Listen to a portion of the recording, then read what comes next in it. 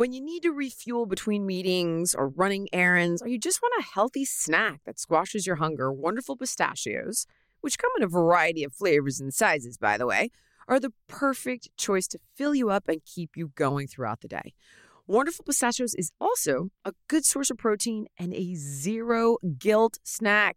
Each 1 ounce serving has 6 grams of protein, guys, which gives you over 10% of your daily value. And with flavors like salt and pepper, sweet chili, and seasoned salt in the shelled variety, options like chili roasted, sea salt, and vinegar or jalapeno lime in the no-shell variety, you're sure to please your taste buds while snacking healthy. So check out wonderfulpistachios.com to learn more about how these little green wonders can power up your day. Across America, BP supports more than 275,000 jobs to keep energy flowing. Jobs like updating turbines at one of our Indiana wind farms and producing more oil and gas with fewer operational emissions in the Gulf of Mexico. It's and, not or. See what doing both means for energy nationwide at bp.com/investing in America.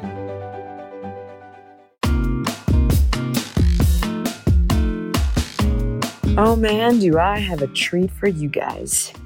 There's a new podcast in town, squad, and it's called Back in the Saddle with Jillian and Janice! Ha! Janice is back, team, for an all-new special edition podcast that's raunchy and raucous. It's like happy hour with your old friends, except Janice is sober, but it's still a great time. Go to anywhere you get your podcasts, arguably where you got this one, and just search Back in the Saddle with Jillian and Janice, and get ready to have some fun. Welcome to Keeping It Real Conversations with Jillian Michaels. All right, team. Today's conversation is with Ph.D. Dr. Axel Montagne. Now, he Americanizes as Montagne. So I'm trying to be hip to the jive here, right? And pronounce his name correctly. But occasionally you will hear his name as Dr. Alex Montagne. I want to throw that out there. And Dr. Montagne happens to be a specialist in the field of cognitive decline, most specifically something called small blood vessel disease, which you've definitely heard us touch upon, and I'm sure a host of other episodes throughout the years. When we look at cognitive decline, we typically think of Alzheimer's, and now we are becoming more aware in Gen Pop, if you will, amongst the laymen, myself and Cindy included, of small blood vessel disease. And I'll let Dr. Montagne explain what both of these things are in detail, what this means. But I can tell you that as I'm getting older, you start to forget where you left the keys, right? Or you have a harder time recalling certain words in your vocabulary. Or you have friends who have parents that are suffering with different forms of cognitive decline. You become more and more aware of your mortality and more aware of trying to prevent or push these things farther down the road.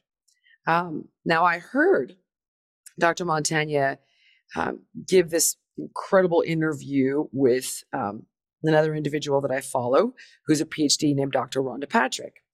And he was absolutely blowing my mind with information I've never heard about dementia. So I'm going to stop trying to explain this to you and get the expert to come on and explain what these things are, what they mean, what we can do about it. However, Cindy wants me to throw out this one thing. There is a cell in the blood vessels of our brain that help to make up our blood-brain barrier, and it's called parasite. And in some cases, it can kind of sound like parasite. Throughout the course of the show, there are no parasites in your brain that we are talking about today. Woo, how about that, right? This is why I probably should have gotten my PhD before trying to interview these brilliant minds. But I think it's good, Cindy. Yeah, you get, because here's the problem. You get one brilliant mind interviewing another brilliant mind and nobody can understand what they're saying. But if you have an average bear like myself interviewing a brilliant mind, I can generally get the message across, to the other layman out there. All right, here we go. Dr. Montagne, welcome to the show. Thank you so much for being here. Thank you for the invitation. I have to say, when I heard your interview with Dr. Rhonda Patrick, you absolutely blew my mind. And as a person who has experienced seeing a loved one with Alzheimer's, and I'm at that age, Doc, where I have so many friends who are dealing with parents that have dementia. After listening to you speak, I was like, okay, everybody needs to know what this man is working on, and your breadth of knowledge is staggering. So I want to start from the beginning. Forgive me. Can you explain right off the bat, what is dementia? What are the different types of dementia?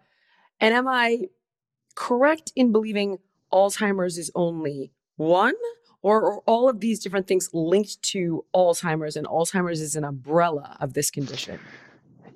Almost. So you're partly right. So dementia is an umbrella term, and you have many subtypes of dementia, and Alzheimer's is one, and that's the most common one, and that everybody knows about Alzheimer's disease. But there's many dementias. I couldn't tell you how many because I'm not an expert on all, but I can give you a list of a few that are very important. So the number one, as you said, is Alzheimer's disease. So that's the most common, where there's a genetic form as well as a sporadic form, meaning that there is a few people that have genetic mutations and they have it, in the family, and they have a likelihood to develop the disease. And we can talk about what it is exactly a bit later. So that's one type, and there's the sporadic form, which is the most common form of Alzheimer's disease. So 95% of people having Alzheimer's disease do not have it through a mutation of a gene. They just have it because they have certain genes that are at risk to develop the disease. So we still don't know why some people develop or don't develop the disease, but that's something that not a lot of people know. There's 95% sporadic form of Alzheimer's disease, and 5% are only genetic, so like a mutation of a gene.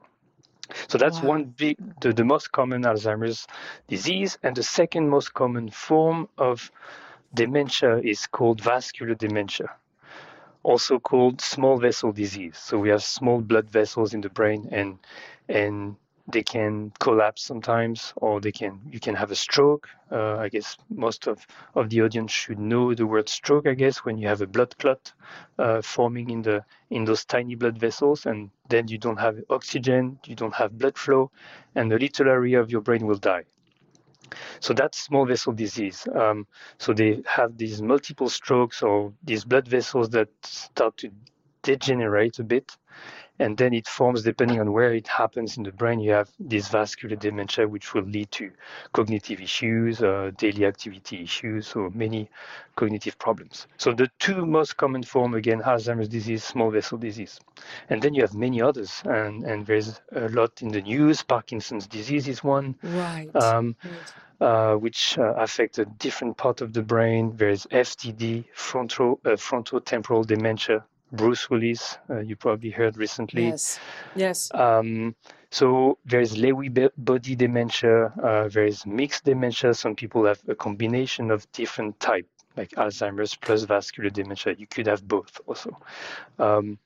And Huntington disease, I don't know if it speaks to you. That's another one that is genetic. So there's many forms of dementia, and there is groups of research worldwide that are, specialized into this subtype. My work is mostly focused on these two most common forms, Alzheimer's disease and small vessel disease, which they share a lot of things together. So we try to understand those diseases.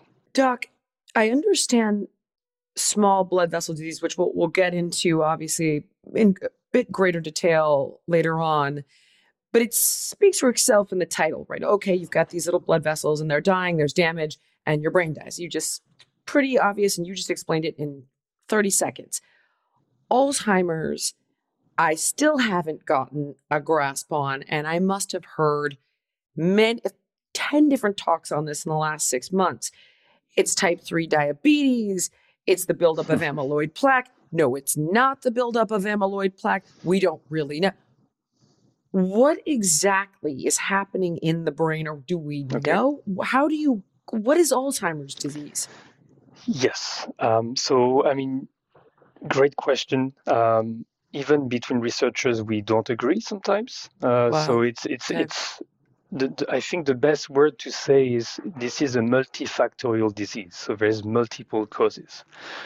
So one of them, what happened to the brain? The way we diagnose Alzheimer's disease is there is a specific protein called amyloid. So that's a protein that you produce in your brain that you need for a normal brain function. And at some point, in certain people, this protein will start to misfold. So that's a scientific term, but basically this protein will start to aggregate. And the brain won't be able to clear out the excess of amyloid. So you're going to have some amyloid aggregates building up in your brain, and they form plaques. So you have these plaques in between nerve cells full of amyloid protein that will form and grow over time, and you're going to have multiple ones. And depending on where you have these plaques in the brain, you're going to have some cognitive problems. And so the nerves, the neurons, and all these cells won't be able to communicate properly because of these plaques stopping basically the communication. So that's the diagnosis. Now we can measure in your blood, or we can do a scan and looking at the level of amyloid you have in your brain. And that's the diagnosis we put on Alzheimer's patient. The problem is we don't know, how these, why these plaques are forming at the first place. We don't really know. Some people will have plaques formation, some people won't, although they may have some genetic risk. So it's very complex. So there's a lot of research around this area. So when you have amyloid build up, these plaques, and there's a second thing that is specific to Alzheimer's disease, again, a bit complicated term, but it's called tau pathology. So tau is Tau. So tau is, again, another protein that will be hyperphosphorylated. So they're going to basically form aggregates again in between neurons, in between nerve cells. And they're going to stop again the communication between these cells. So you have amyloid plaques, tau tangles. That's the way we say it. So this is purely Alzheimer's disease. If you have these, one or the other, or both, you have Alzheimer's disease. So that's the definition of it. Why are they talking about Alzheimer's in relation to diabetes, and in some cases referring to it as type 3 diabetes, which I find confusing? Why not just allow it to be a component of type 2 diabetes? What is the connection there? Yeah, so I think the origin of type 3 diabetes is because some people in the field, and it's quite controversial, but first of all, type 3 diabetes is not a diagnosis. It's just a term that some researchers are bringing up front. So what it means is there is a link between insulin resistance, so which you have in type 1 and type 2 diabetes, and brain health. And these groups of research, they basically their claim is this insulin resistance is linked and causative and cause the buildup, of amyloid plaques, basically, to make it a story short. So there is some evidence of that. So of course, it's very important to control your blood sugar. And there's a lot of studies showing that people, having high blood sugar and even type 2 diabetes are at risk to develop dementia later on, including Alzheimer's and other type of dementias. So I think we need more to really say, okay, this is Alzheimer's disease is possibly at least developing because of some sort of blood sugar levels that are elevated, and the brain, suffer from that. Doc, what if you have an individual that has no biomarkers of insulin resistance, but they have amyloid plaque buildup? Can that happen that can happen as well, which is why this is not conclusive. That's why the research. I mean, you can tackle from many angles. There are some people that are resilient for whatever reason. They may have diabetes for a while and it will never develop dementia, and vice versa. You have people that don't have cardiovascular risks. So we talk about diabetes, but there is hypercholesterolemia, hypertension, and these are risk factors that one person will have a high chance to develop some sort of cognitive problems. But it's not always the case. So there is also specific groups of research that focus on these resilient people. Why these people having all the risks to develop dementia, they don't. And that's very fascinating area of research as well. Of course. Okay. I understand that you are an expert in the blood-brain barrier, and that plays a role. So that's going to be a long one. I'm preparing everybody because I have a million questions on this. We're going to take a quick break, and when we come back, we're going to dive right into the blood-brain barrier and everything we need to know there. We'll be right back with Dr. Montagne. All right, team. You know I love Skims underwear because I've mentioned them and have been wearing them for, a little over a year now. So I finally had to try their bras, and Skims has delivered yet again.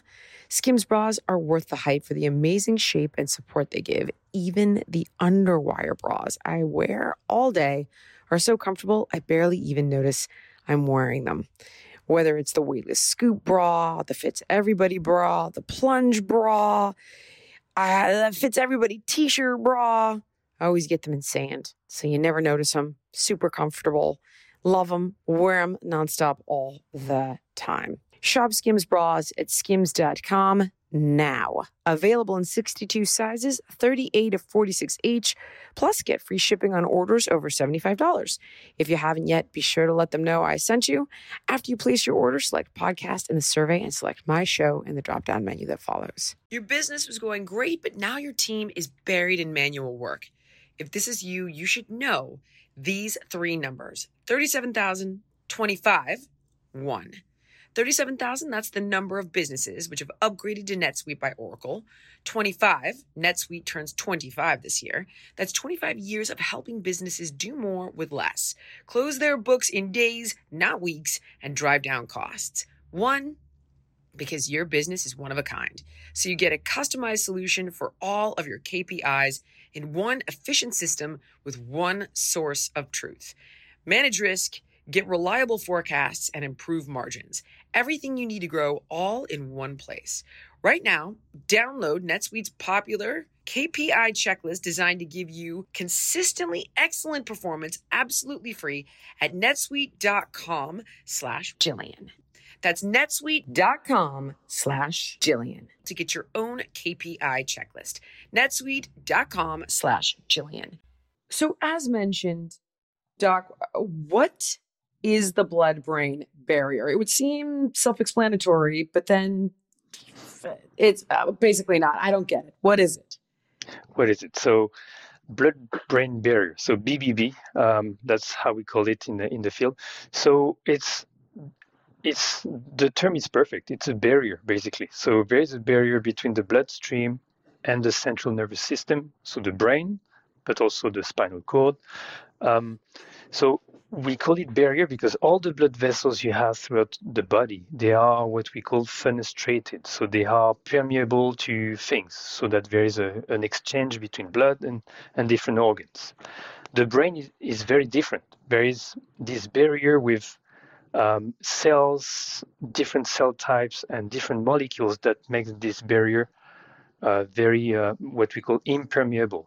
Nothing can cross, except a few exceptions. Of course, we need some oxygen, nutrients. We need the brain to be healthy, so there is some transporters to cross the things we need in the brain from the blood, and vice versa. We can also remove stuff from the brain, going back to the blood, to clear out the toxins that we accumulate during the day. So this barrier is very tight, and there's multiple cell types. And I don't know, the most famous one is the endothelial cells. So these are the blood vessels. Basically, it's a tube. And around that tube, there's many things. There is a basement membrane, so it's a layer of fibers around. Then you have different cell types. I don't know if you heard about astrocytes, No. pericytes, perivascular macrophage. So there is multiple cell types that are tied to each other and really unwrapping this tube. And so Got there it. is different layers. And so for something to go from the blood to the brain, it has to be through pathways and through transporters, so it's highly regulated. So to give you an example, for glucose, we talked about glucose. So when we eat, the brain needs glucose to function, right? The neurons and the nerve cells, they need sugar. And one receptor is called GLUT1. So that's the main receptor that we have on this at the blood-brain barrier. And GLUT1 is basically taking up glucose from the blood and bringing it to the brain. And in different brain regions, depending on what you do, depending on your action, so that's very regulated and very interesting part of the brain.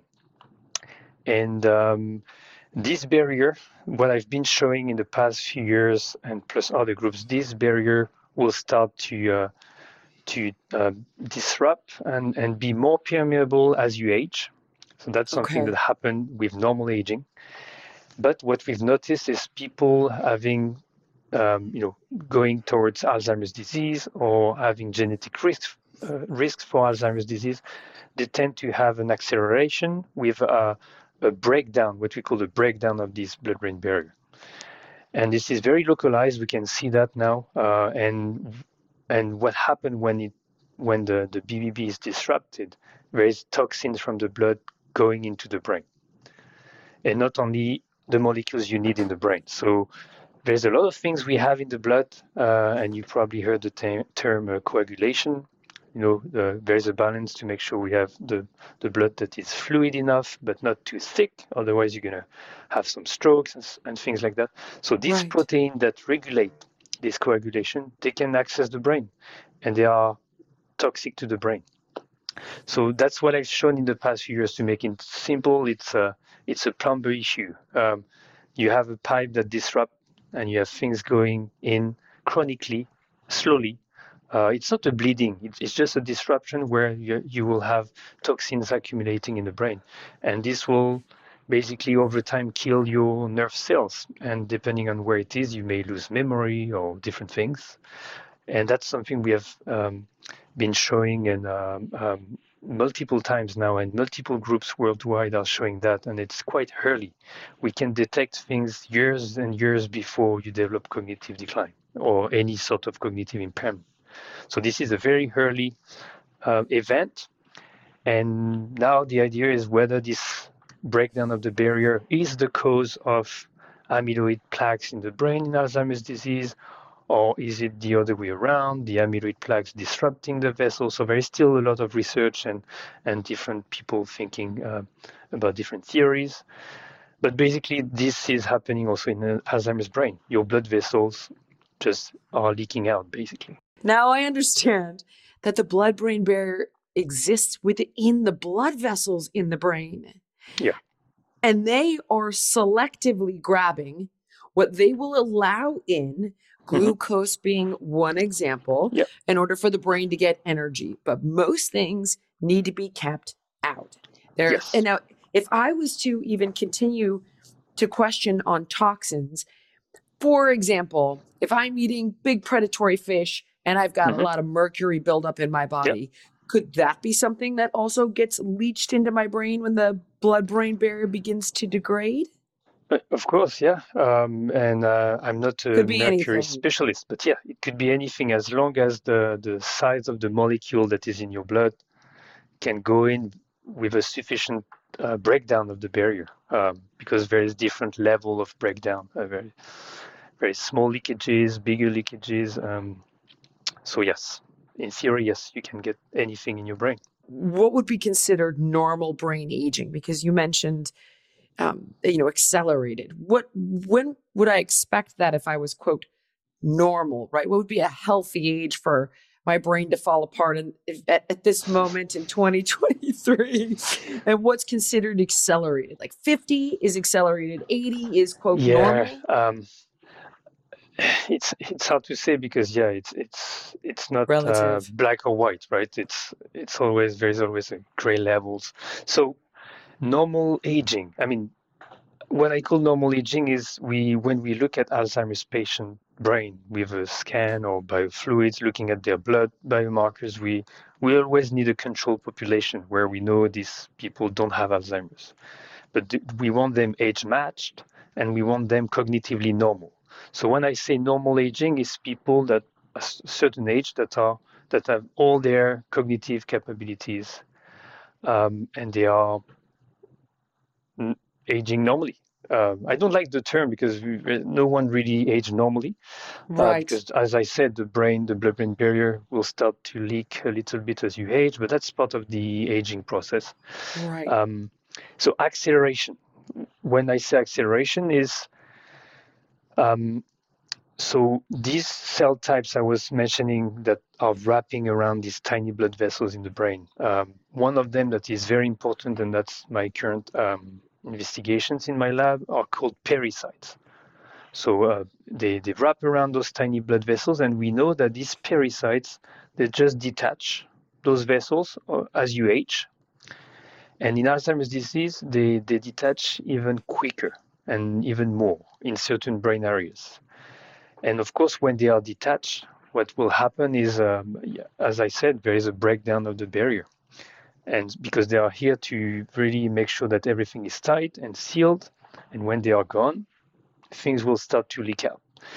So there is much more loss of these pericytes around the vessels, and it's always associated with more toxins from the blood accumulating in the brain. So when we look at post-mortem brain tissue from people donating their brain for science, we can see that if you have Alzheimer's disease, there's always a connection where you see a loss of these perivascular cells that are gone and an accumulation of toxins, which will be detrimental for brain health, obviously. So I understand how if the blood-brain barrier is degrading, things are leaking into the brain. Yeah. And when toxins get into the brain, it could potentially be related to the buildup of amyloid plaques. Yeah.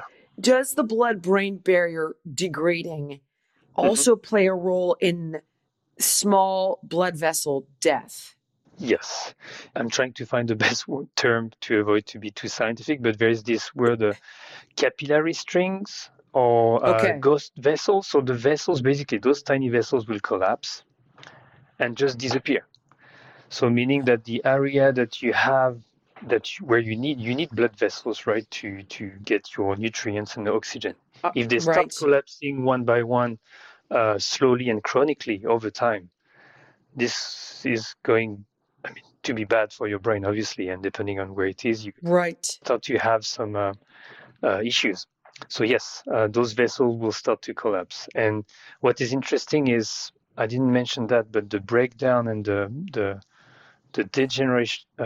degeneration of these vessels will also, independently of amyloid plaques, will also trigger, a death of different nerve cells, depending on where you are in the brain, and some sort of dementia.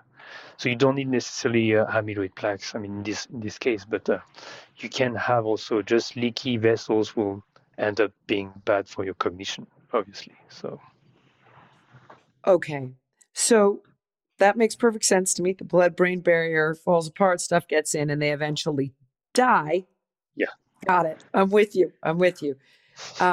Obviously, now I know I have a whole bunch of questions on what can we do and all of that, but I first want to know if there's anything outside of the obvious that is making the blood-brain barrier more permeable.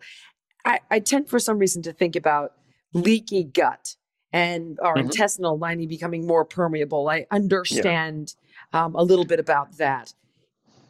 And I understand after speaking to a gastroenterologist, it's like, well, these things can break down that barrier and make it more permeable. Yeah. Would you say, oh, Jill, alcohol uh, cigarettes. These are the things we know are breaking down this barrier. Or is there nothing conclusive like that, food-wise, supplement-wise? Yeah, so I'll take it one by one. One of what we are trying to do right now in my lab, but in many labs, is trying to understand why this barrier breaks down. And whatever you said right now is all of them are playing a role. So that's again the difficulty of research, because everything is playing a role and it's hard to investigate one by one. It's hard to investigate the impact of smoking versus diet, because it's always communicating, and there's a lot of things going on.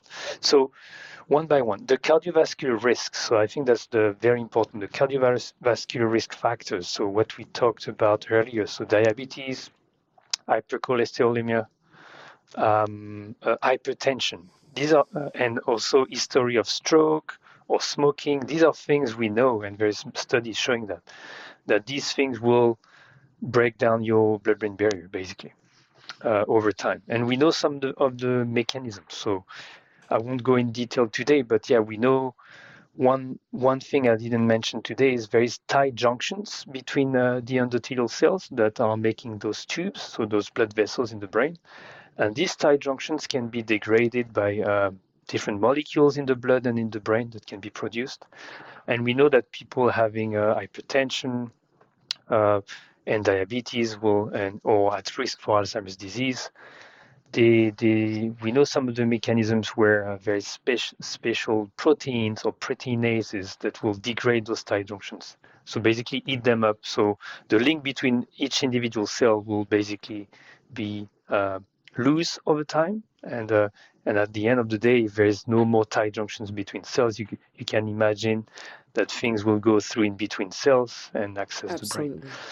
And hypertension, it's as simple as if you think if you're hypertensive, the tiny blood vessels will suffer because you need a certain amount of blood flow. You need also the flow to be at a speed that is not too high or too low to extract the oxygen and the glucose on the way. So if you have hypertension, you will have a dysregulation of cerebral blood flow, what we call CBF. And this will, over time, this will degrade all the transporters at the blood-brain barrier, and things will get loose and will break down over time. So it's just a couple of examples, but you mentioned diet. Diet is a big one too. Obviously, there's a list of things we can talk, and I know it's a bit okay. About then you know what, Doc? Hold on, because if it's then let's take a break right here and let's jump in with regard to what we can do: exercise, diet, supplements. I want to know about saunas and fish oil and alcohol. I have all the questions. Okay. We'll be right back with Dr. Montagne. Quick break for the sponsors. Hey, it's Kaylee Cuoco for Priceline. Ready to go to your happy place for a happy price? Well, why didn't you say so? Just download the Priceline app right now and save up to 60% on hotels. So whether it's Cousin Kevin's Kazoo Concert in Kansas City, go Kevin, or Becky's Bachelorette Bash in Bermuda, you never have to miss a trip ever again. So download the Priceline app today. Your savings are waiting. Go to your happy place for a happy price. Go to your happy price, Priceline. Welding instructor Alex DeClaire knows firsthand how VR training platforms like ForgeFX can help meet the demand for skilled workers. Anywhere you go look, there's going to be a shortage of welders. VR training can help welding students learn the skills they need to begin and advance in their career. The beauty of virtual reality is it simulates that exact muscle memory that they need. Explore more stories like Alex's at meta.com/metaverseimpact. As you write your life story, you're far from finished. Are you looking to close the book on your job? Maybe turn a page in your career? Be continued at the Georgetown University School of Continuing Studies. Our professional master's degrees and certificates are designed to meet you where you are and take you where you want to go. At Georgetown SCS, The learning never stops, and neither do you. Write your next chapter. Be continued at scs.georgetown.edu/podcast. Let's begin with what we can do. I first want to talk prevention, because I am under the impression, obviously, that reversal is a much more difficult task, if it's possible at all. And I want to cover the drugs and all the new medications later. First thing is, let's go with food, then fitness, then supplements, then lifestyle. Food. I mean, obviously, no processed crap, no refined grains and sugars, because we've already touched on the fact that type 2 diabetes can play a role here. What are the less obvious things that will be great and be terrible? Yes, so diet it's a big area of research, especially nowadays. I'm not an expert. I want to mention first, I'm not an expert in diet, but I know a few things. So just going back a little bit on fat, because it's clearly linked to the blood-brain barrier, which we already talked about. So something that better than me, the omega-3 fatty acids, right? These are very important. So you can find them, in salmon, mackerel, walnuts, seeds. So these, I would emphasize this because, and I'm biased because it's partly my research, but the DHA, so DHA, the most common Marine. subtype of omega-3 acid, they need to go in the brain also through the BBB, and to do that we are studying a specific receptor that has been found like a few years ago, very recently. It's complicated. It's called MFSD2A, and this receptor has been linked in Alzheimer's disease to be drastically reduced at the blood-brain barrier. So meaning that there is less, DHA transporter and transport to the brain. So I think it's very new. It's very, we need more to understand what's going on. But what the people are saying nowadays is, if you take supplement, and again, I'm not an expert, but if you take supplement, there is some meta-analysis that shows that you can restore the MFSD2A levels at the blood-brain barrier. So you can increase this receptor at the blood-brain barrier and improve the transport from the bloodstream to the brain. And there is some hint saying that might help cognition. So here it's a direct link between some food, some diet that are good for your brain health, basically. So again, I'm not an expert, but me, when I've been asked the question, I mean, what should I eat? And so, first of all, I'm not an expert, but there's things like antioxidant. It makes sense, but people, the berries, spinach, things like that. There's a lot of flavonoids, so a complicated name, but it's antioxidant and it protects your blood-brain barrier, among other things. It's anti-inflammatory. So at least talking about antioxidant and this, whole grain, as you said, and some omega-3 fatty acids.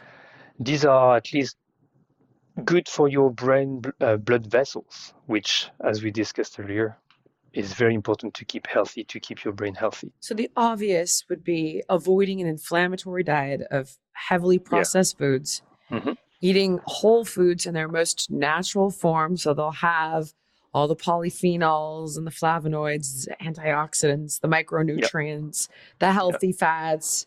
Common sense would, rule the day here. It sounds like you're saying to me.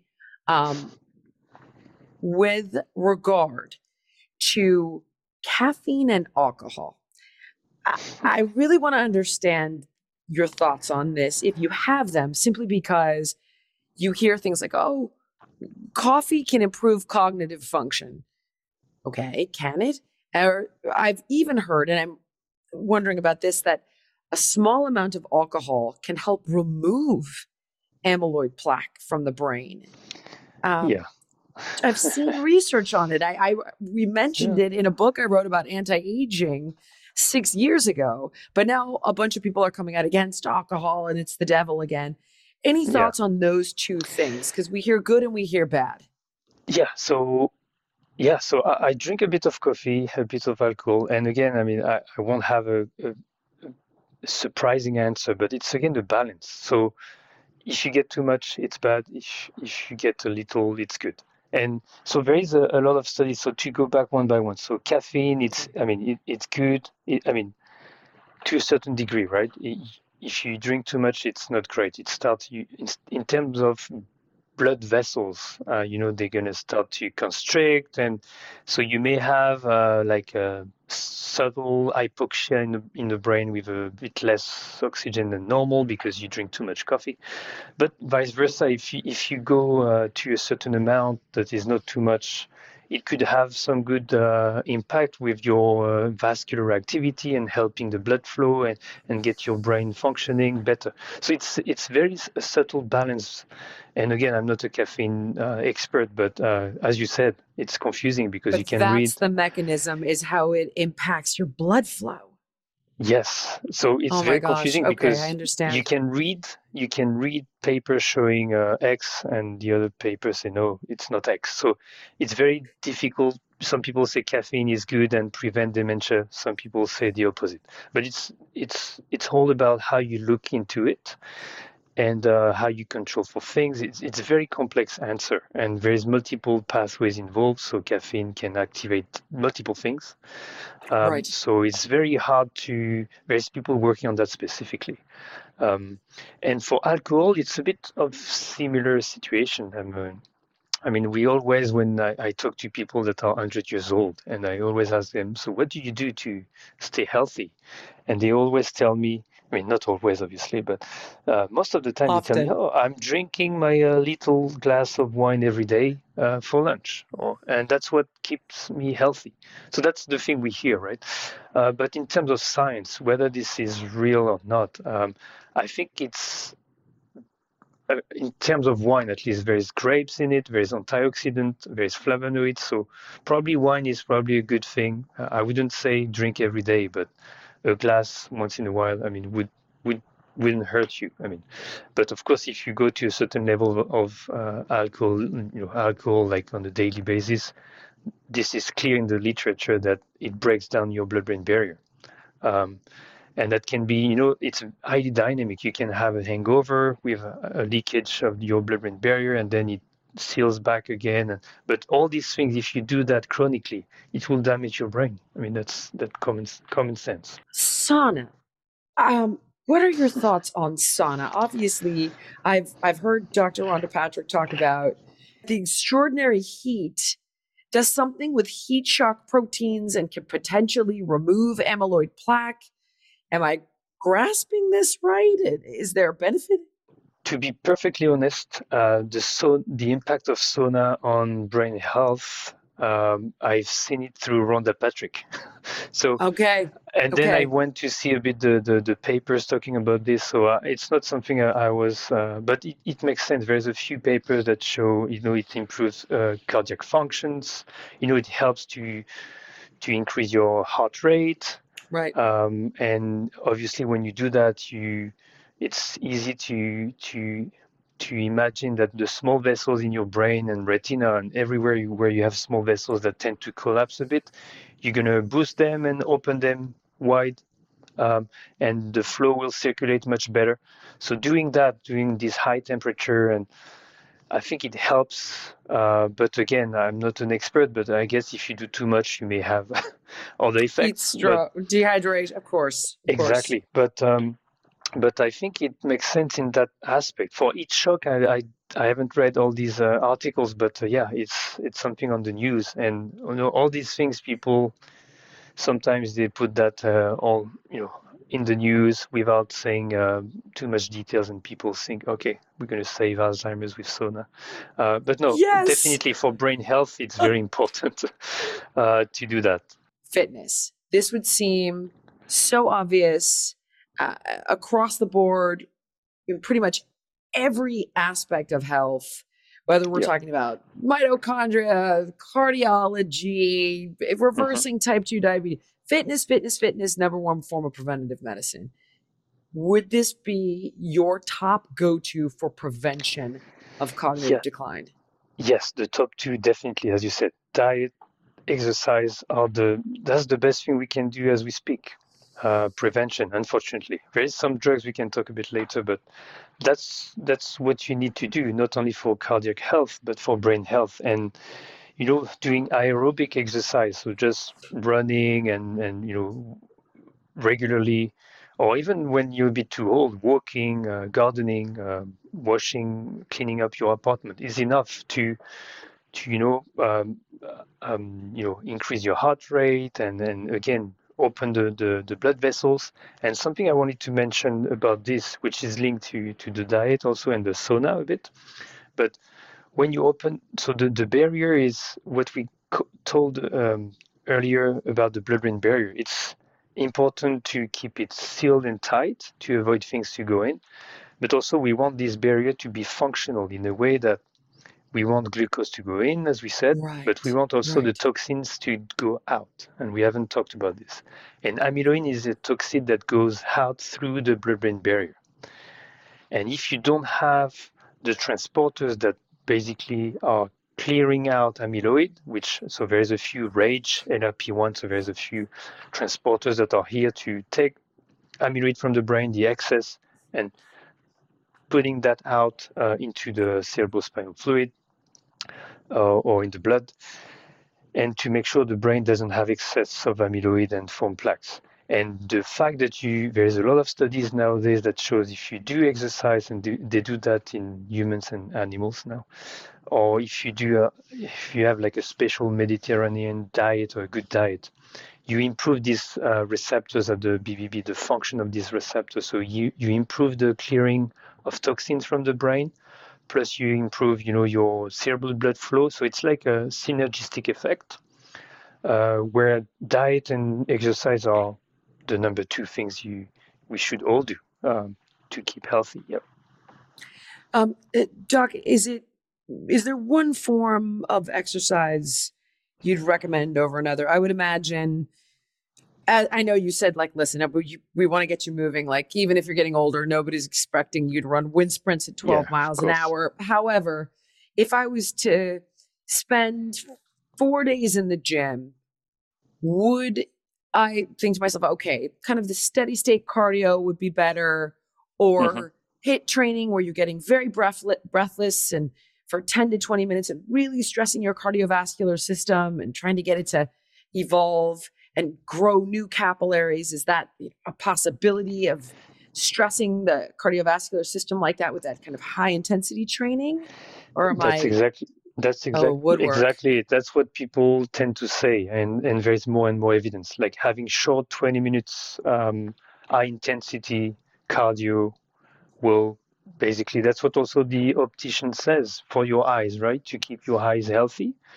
These eyes, they have a lot of blood vessels also in the retina. So these tiny blood vessels, same as in the brain. And they do the same. If you don't exercise, they're going to collapse and you're going to have loss of vision and macular degeneration and things like that, which you don't want. So it's the same thing. It's, again, blood vessels. And these high intensity are proven to be the best, like 20 minutes. I mean, of course, 20 minutes or less, but very high intensity cardio to open up these capillaries that are collapsing over time. And that's what I've read these recent years. Right. Me as well. All right. We're going to take a quick break, but when we come back, Doc, I would love your thoughts on what the future of treatment looks like. Some of these new drugs we're hearing about, like lecanemab. Lecanemab. Yeah. I'm not even about. We'll be right back with Dr. Axel Montagne.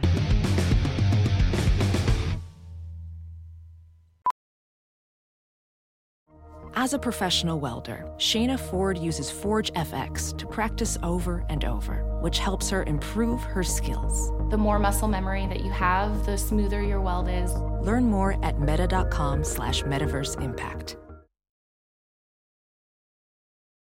All right, I'm going to try this again, Doc. Lecanemab and donanemab. I got it in my news alerts on my phone here. Oh, it's the science today. New drug. Yes. This might be the end of Alzheimer's. Is this true? What are these things? What are they doing? Who can take them? What are your thoughts? Yes. So yeah, it's all over the news. So these are immunotherapy. So this is an antibody. So it's a vaccine basically that will target the amyloid plaques.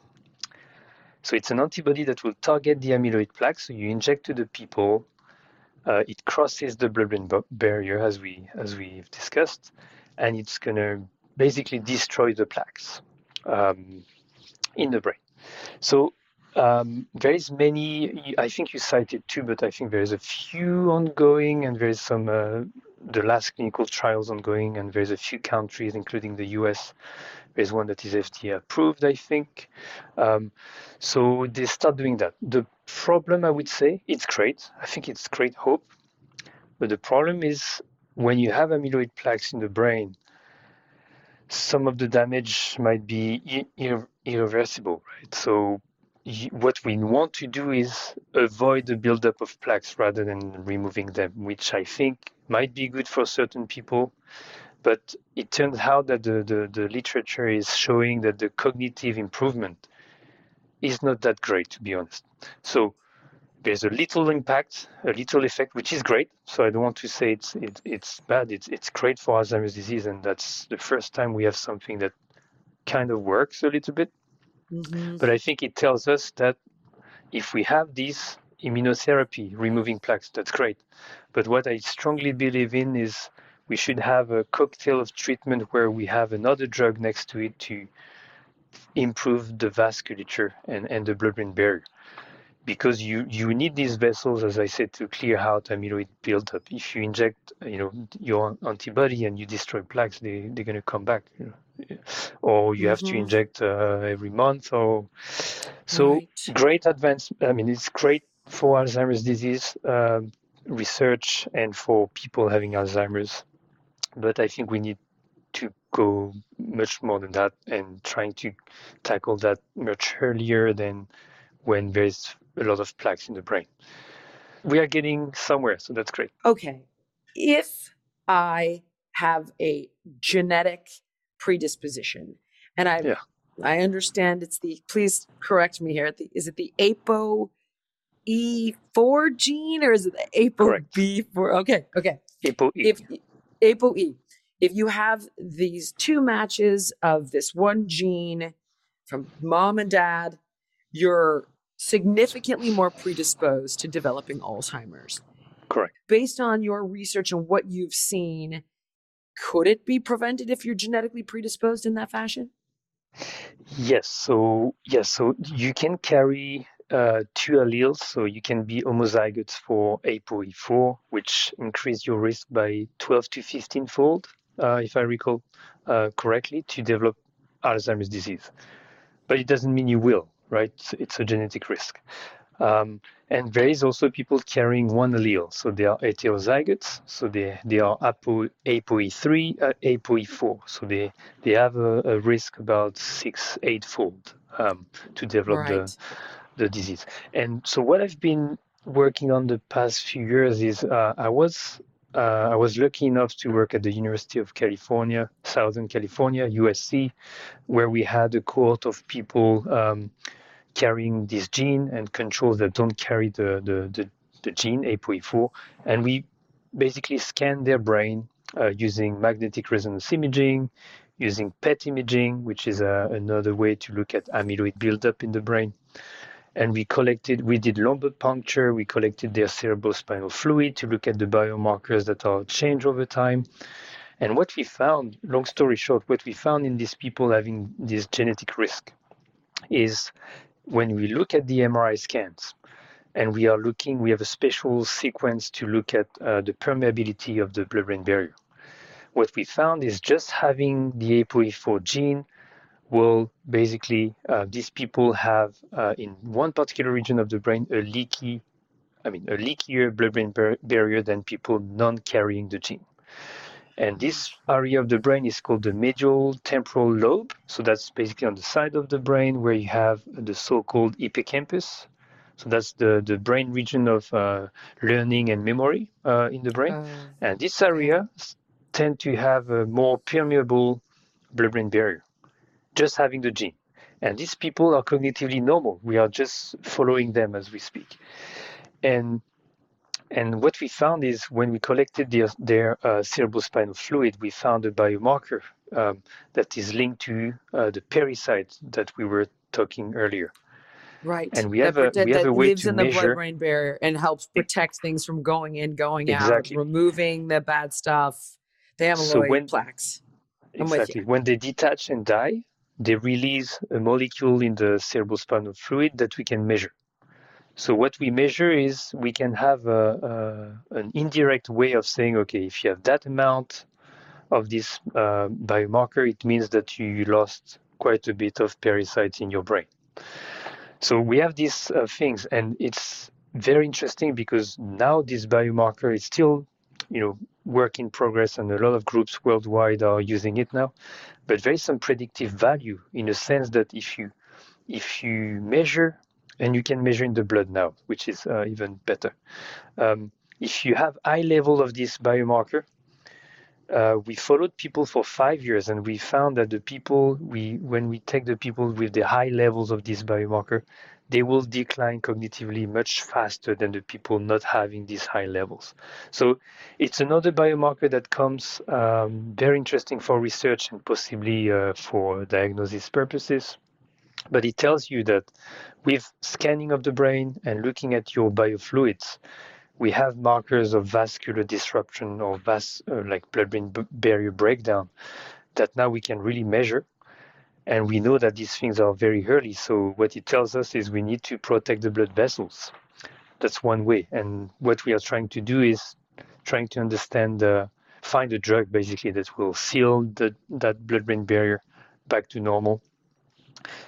And we had a few articles recently that show we tried a few drugs that are tested in different conditions, but one is tested right now in hepatitis C.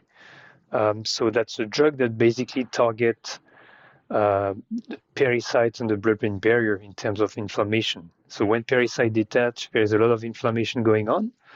And we can block this inflammation specifically at that level of the blood-brain barrier. And I've worked with animals, and when we treat these animals that do have ApoE4, so they have a leaky barrier, if we treat them for 1 month every day, they have a blood-brain barrier that is going back to normal in terms of function, and it's not leaky anymore. And these animals tend to be better cognitively. So we have some hints, in animals that we are going to the right direction. If you protect blood vessels, you protect brain function. I'm not saying we're going to cure, obviously, dementia, but we can at least postpone significantly brain cognitive impairment. But at least what I can say, and I'm stopping here, is one of the common denominator is always there is some sort of vascular dysfunction in the brain that tend to be quite early. It can come from different causes, but that's what we are trying to understand. That's what's going on. That is, so guys, to recap on ApoE4, if you have 2 pairs of ApoE4, then you're greatly genetically predisposed. Yes. And in those cases, from whenever I speak to doctors in their various fields, whether it is cardiology or cognitive decline, it would always seem that the genetic predisposition is 5 to 10%. It's not that common, but when you consider, 10 out of 100 people, that's a lot, especially if you're one of the 10. Yeah. And that's really where your perfect eating and your perfect lifestyle and your perfect everything don't stop the disease from progressing in 90-something% of many of the cases. And that's why it's so critical to have these medical interventions on top of it all. Yes, but just one clarification. Please. If you have a genetic risk for Alzheimer's ApoE4, it has been shown that you can kind of balance the impact of this genetic risk if you, let's say, you increase your exercise and diet and have better diet. So you have a way to, and that's what people do, at least the people I know that are carriers, that are a bit of course you freak out a little bit. So you can do things in your life that Mm-hmm. will improve your health, your brain health, your vessels, so that you can protect as much as you can the risk, right? So it's not like you cannot do anything. Right. I understand. Doc, how do I know? I'm listening to the show and I'm thinking, holy heck, like, what if I have two ApoE4 genes? How do I know if this is already beginning in my brain? How can people be proactive to see where they are at in the spectrum of developing the disease or their Yeah. potential for developing the disease? I mean, first of all, people normally, if you have a family, your grandma, or that's where you start investigating and try to get to that, whether you have ApoE or whether you have something else. To be proactive, it comes back to prevention at midlife. It's very important. We know between 30 years old, 50 years old, of course, you can do before and after, obviously, but this is a critical period where you have to keep your brain, your blood vessel healthy with diet, with exercise and everything. It's much better than after that because it's a bit less clear. It's still good to do exercise and everything after, obviously, but it's not as strong of an impact on brain health. Would you recommend, like, if I'm going to my doctor, do I ask for a brain scan? Am I saying, oh, give me an epidural and check my spinal fluid? Is there a way to know if you're at risk? Not really, because if everybody wants to start doing that, it's going to be a bit crazy. Okay. But of course, what happens usually is when you have some sort of symptoms and then you go. But if you want to know, so first of all, I don't want to promote anything, but there is a few platforms where you can you can swab inside your mouth and send to these companies, and they're going to have a checkup on different things, and you can check the box you want, but you can have genetic risk for many diseases, and one of them is ApoE4. So you can do that. You send your DNA, and it's going to process it, and it's going to tell you whether you have it or not.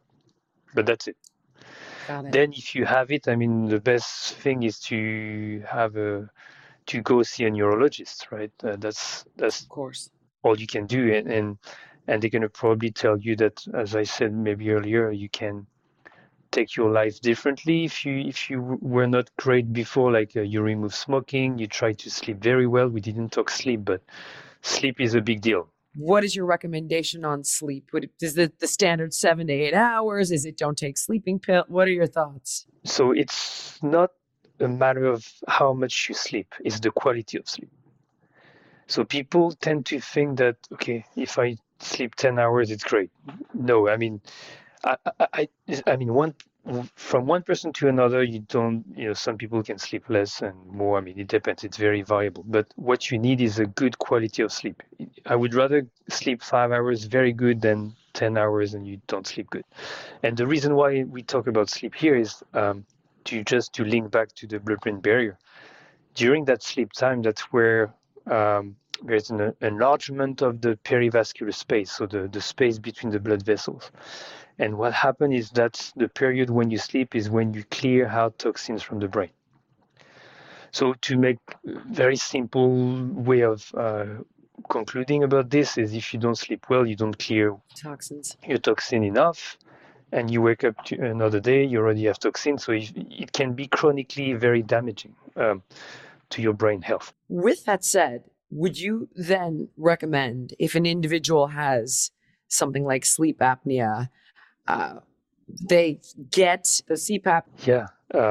First of all, wear your mask. If you have one, it means you need one. And when you sleep and you have sleep apnea, for example, your brain will be transiently under hypoxia, meaning that there is not enough oxygen and for the brain to be happy.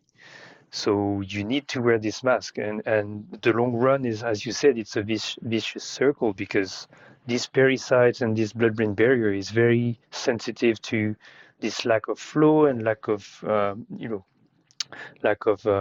oxygen. So if you think about all these tiny vessels, they will collapse and disappear over time, and you can get dementia very quickly. in a matter of years. So yeah, definitely. Dumb question. I'm sorry. Can't help myself here. Blood volume. When I think about, okay, well, we want the blood to be not too thin, not too thick. We want the blood. Would dehydration be counterintuitive over time? Because I'm crappy at drinking my water, and now I'm getting a little nervous. No, so that's as you're talking, I've been taking little sips of my water, or am I just paranoid? No, that's what I tell my mom every day. She doesn't drink enough, but no, I think drinking water is, as important, I would say. As we said, the most two important things are diet and exercise, right? But which is kind of linked to diet, but drinking water, of course. I force myself also. It's hard because, you don't want to drink sometimes, but I drink more than what I want just because I want, and I can see an impact on myself. Sometimes if you have some migraines, sometimes you can just remove them just by drinking enough. It's enough. So, no, very important, obviously. So it keeps your blood fluids, your blood good and fluid enough. And plus, you need water for many organs and for your brain to function normally. So, big plus. Please drink. Please, Doc, where can people get more information from you? Can you give us all the social handles, and how can they continue to learn from all the work you're doing? Yes. So, we are quite active on Twitter. So my lab, so we have a Twitter lab account, which is @Montagne lab. So it's as easy as this.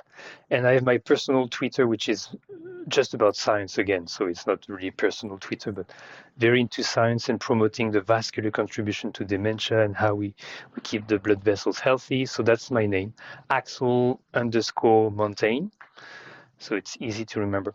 And the last thing, we have a website, montagnelab.com, where we put some news. If you go in the news tab, we can show you a bit of what we do and where we go to promote the research and try to find a cure. That's the goal.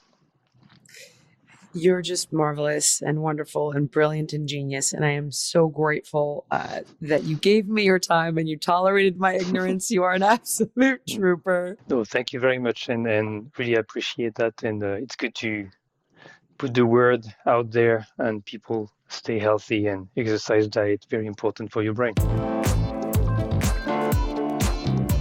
Hey guys, if you're enjoying the show, do us a big favor and subscribe on Apple Podcasts or wherever you get your podcasts, because it just helps us get the show out there, get it heard by more people. We'd really appreciate it. All right, my beautiful babies. The fitness app has a free trial. I want you to check it out. If you've got the meal tracker app, the food planning app, the running app, the yoga app, the meditation app, the breathwork app, stop. Right now, stop the insanity, because the fitness app is a one-stop shop. It's got it all, guys.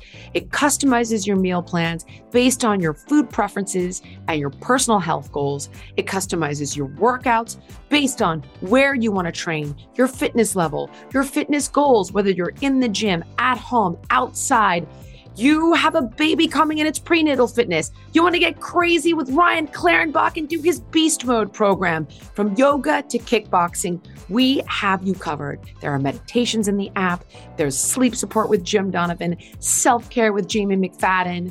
Free trial. Just go to the App Store, whether you're on Android, Google Play, the Apple iTunes Store.